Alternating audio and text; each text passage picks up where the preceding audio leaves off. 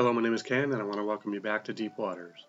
This podcast is brought to you by Applied Strengths Ministry, where we believe working together in our strengths is the effect of working out the will and calling of God in our lives. The title of this message is Portable Pig Pen, Equipped with Nikes. This is just talk from me to you.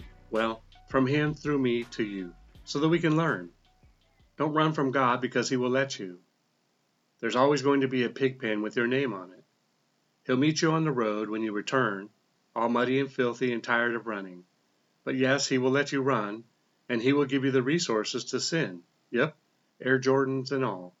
He will give you what you need to run as far away from Him into the arms of sin.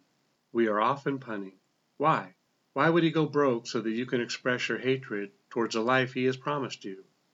2 Corinthians 8:9. For you know the grace of our Lord Jesus Christ, that though He was rich, yet for your sakes He became poor, that you, through His poverty, might become rich. Besides, what are you running from that might cause you to think He's going to come and rescue you? In life, what are you now running from? What are you currently running from, whereby you think, or are waiting for, someone, anyone to come and rescue you? Are you seeking attention or solution? Is that the example that the Bible gives us? Did God go running after the prodigal son? Did He buy an ATV and chase him down in the desert to try to stop him from committing all those sins, from hurting himself and others, from going broke, from spending his future today, or from pigging out? Nope, God didn't do that. But however, God didn't also reject him. God didn't hate him. God did forgive him, and in some strange way, I don't believe God held him accountable for doing all that stuff, but rather set him free from repeating all that stuff. Also, oddly enough, his process revealed that his brother possibly had greater issues than the pig pen, and although he might have thought he was above such hubbub, he did show that he, in fact, may have had the wrong motivation about his work ethic and relationship with God. But more on that next never. Are you a repeat offender? Do you continue to make the same mistakes missing the mark, which is sinning against God, but yet not confessing that you are sinning against God? Do you know that confessing your sins opens the door to repentance, which opens the door to God's power to set you free? So it's like this. You cannot be set free from your current mess until you are sure it's a mess. That is, that you believe you are personally a mess.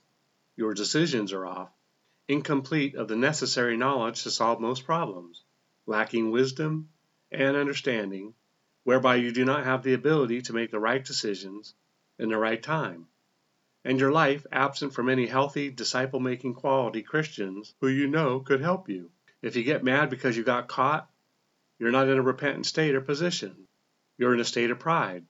And to my knowledge, Satan fell without any input from any of the other angels who also fell with him. He did it all on his own, and that's what pride is. It is making decisions all on your own, because nobody has figured it out more than you. And because you are in this state, you will need the assistance of somebody who can actually see you through the eyes of the Holy Spirit and tell you or show you what it is that you're doing. Off. It's not a fun place to be.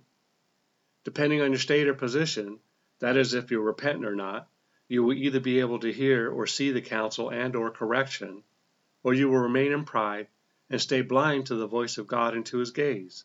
So what you say indirectly and through your loud actions is that you'd rather stay in the pig pen eating the pods rather than living in the house of God, being around those who are just as messed up as you are, but are living in a state of repentance and humility. Pride has an extraordinarily high cost, and it can separate you from eternity with God and place you in the lowest of lowest places where the devil who is hated by everyone will dwell. Yes, in case you are wondering who my audience is, it is you, the professed Christian, who is unteachable, untrainable, lazy, or self-proclaimed. So this message isn't about me picking on you or calling out your sin, or just plain bad unchristian-like behavior. This message is about me asking you if you want to stay a pig and eat the pods, or if you want to get back in the saddle and ride that pig out of town. Why would you want to stay in that condition when there's so much more for you? You were designed and created for a purpose, a very specific and strategic purpose. The battle that's going on all around you has caught you up in its mess because you cannot see it's a battle, and so therefore you don't define it as a battle because you believe there's another way. Another way to God. There is no other way to God except through warfare. There's no other way to God except by dying to yourself, just like Jesus died to himself and died for you, enabling you to take up the glasses and the hearing aid horn so that you can see and hear God and then do what he wants you to do. He will give you a new purpose for your Air Jordans. He removed the only thing that keeps you from being in a relationship with God, and that is sin. By your choosing to remain in pride and desiring the pig food, you're saying you don't want what he has to offer. You don't want the better things in life.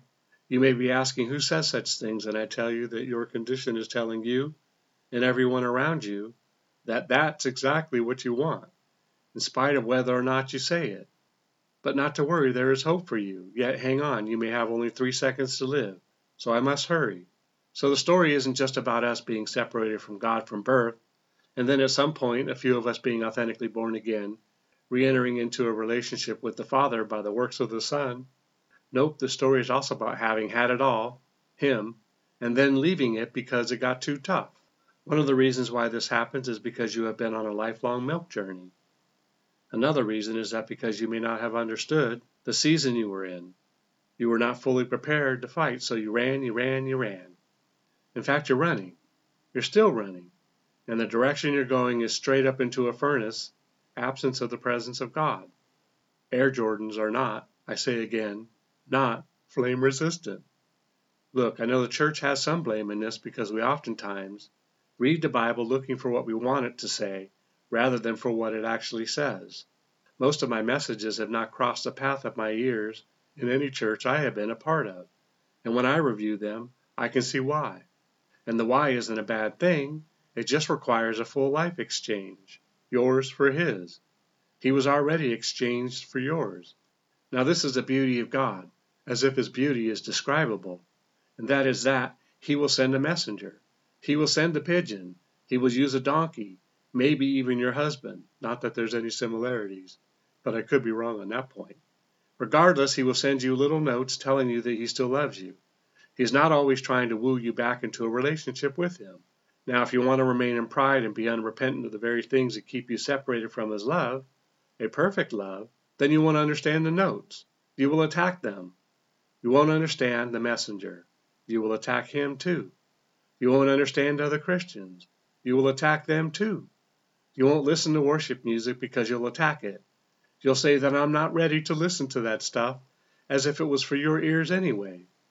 But so that also comes from pride, 'cause you don't know if you have tomorrow. You may die tonight in the night. You think, I am not ready. I am not ready until it's too late to be ready. How many people ended up in hell because of the line they drew in the sand? You won't go to church. You won't read your Bible. You return to all the things that led you to the pig pen in the first place. But now you openly confess that these Christian things won't help you. How is it, with his arms stretched wide on the cross, can you possibly come up with, or even fathom, that God is not here to help you get over you? I'm not totally sure what hell will be like. I've listened to a couple of messages on it, and it doesn't sound pleasant at all. Imagine experiencing an eternal dying experience, but never dying. All the sickness, disease, and curses that ever landed on this planet will be placed in that place, just for those who lived a life rejecting God, not wanting any part of his love and goodness. I know, it's crazy. I lived that life for over 30 years, and I know that I was stupid for it. So I'm not afraid to call you stupid for it. I'm so glad he waited for me, and he is waiting for you. So hell, being a place of darkness that lacks gravity, is hot and dark, no one communicating because hell is absent of everything God created that involves relationships. There is no resources for relief forever, and after 1,000,000 years of suffering in this place, the next 1,000,000 lines up and takes the last 1,000,000's place. It's a never-ending place. How important is your decision in your very short life when you consider where it might lead you?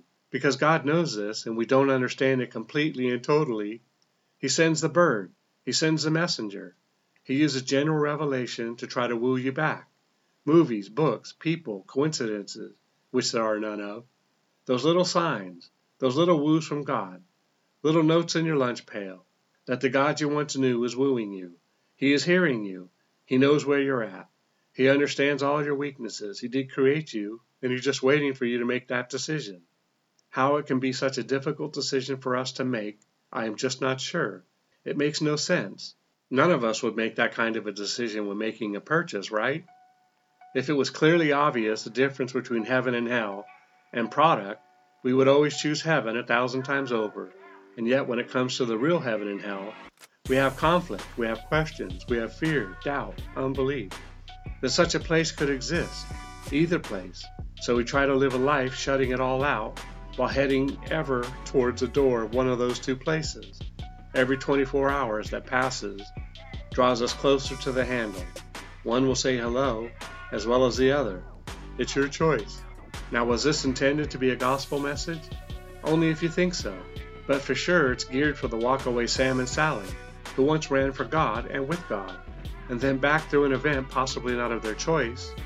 They pulled over and did a 180 back to Hotel Porky. Return to Him lest you get what you want, and then what you deserve. Well, that's it for today. Remember, it's not what you find wrong or disagree with regarding these messages, but what you can take away from it. Together we can do more to impact the kingdom than if we work alone. Let's flip the script and kill, steal, and destroy the works of the enemy and create space for the light of lights to shine through into people's lives. Plant a seed and click on the like and subscribe button. Let's build this ministry together. Thanks, and see you next time in Deep Waters.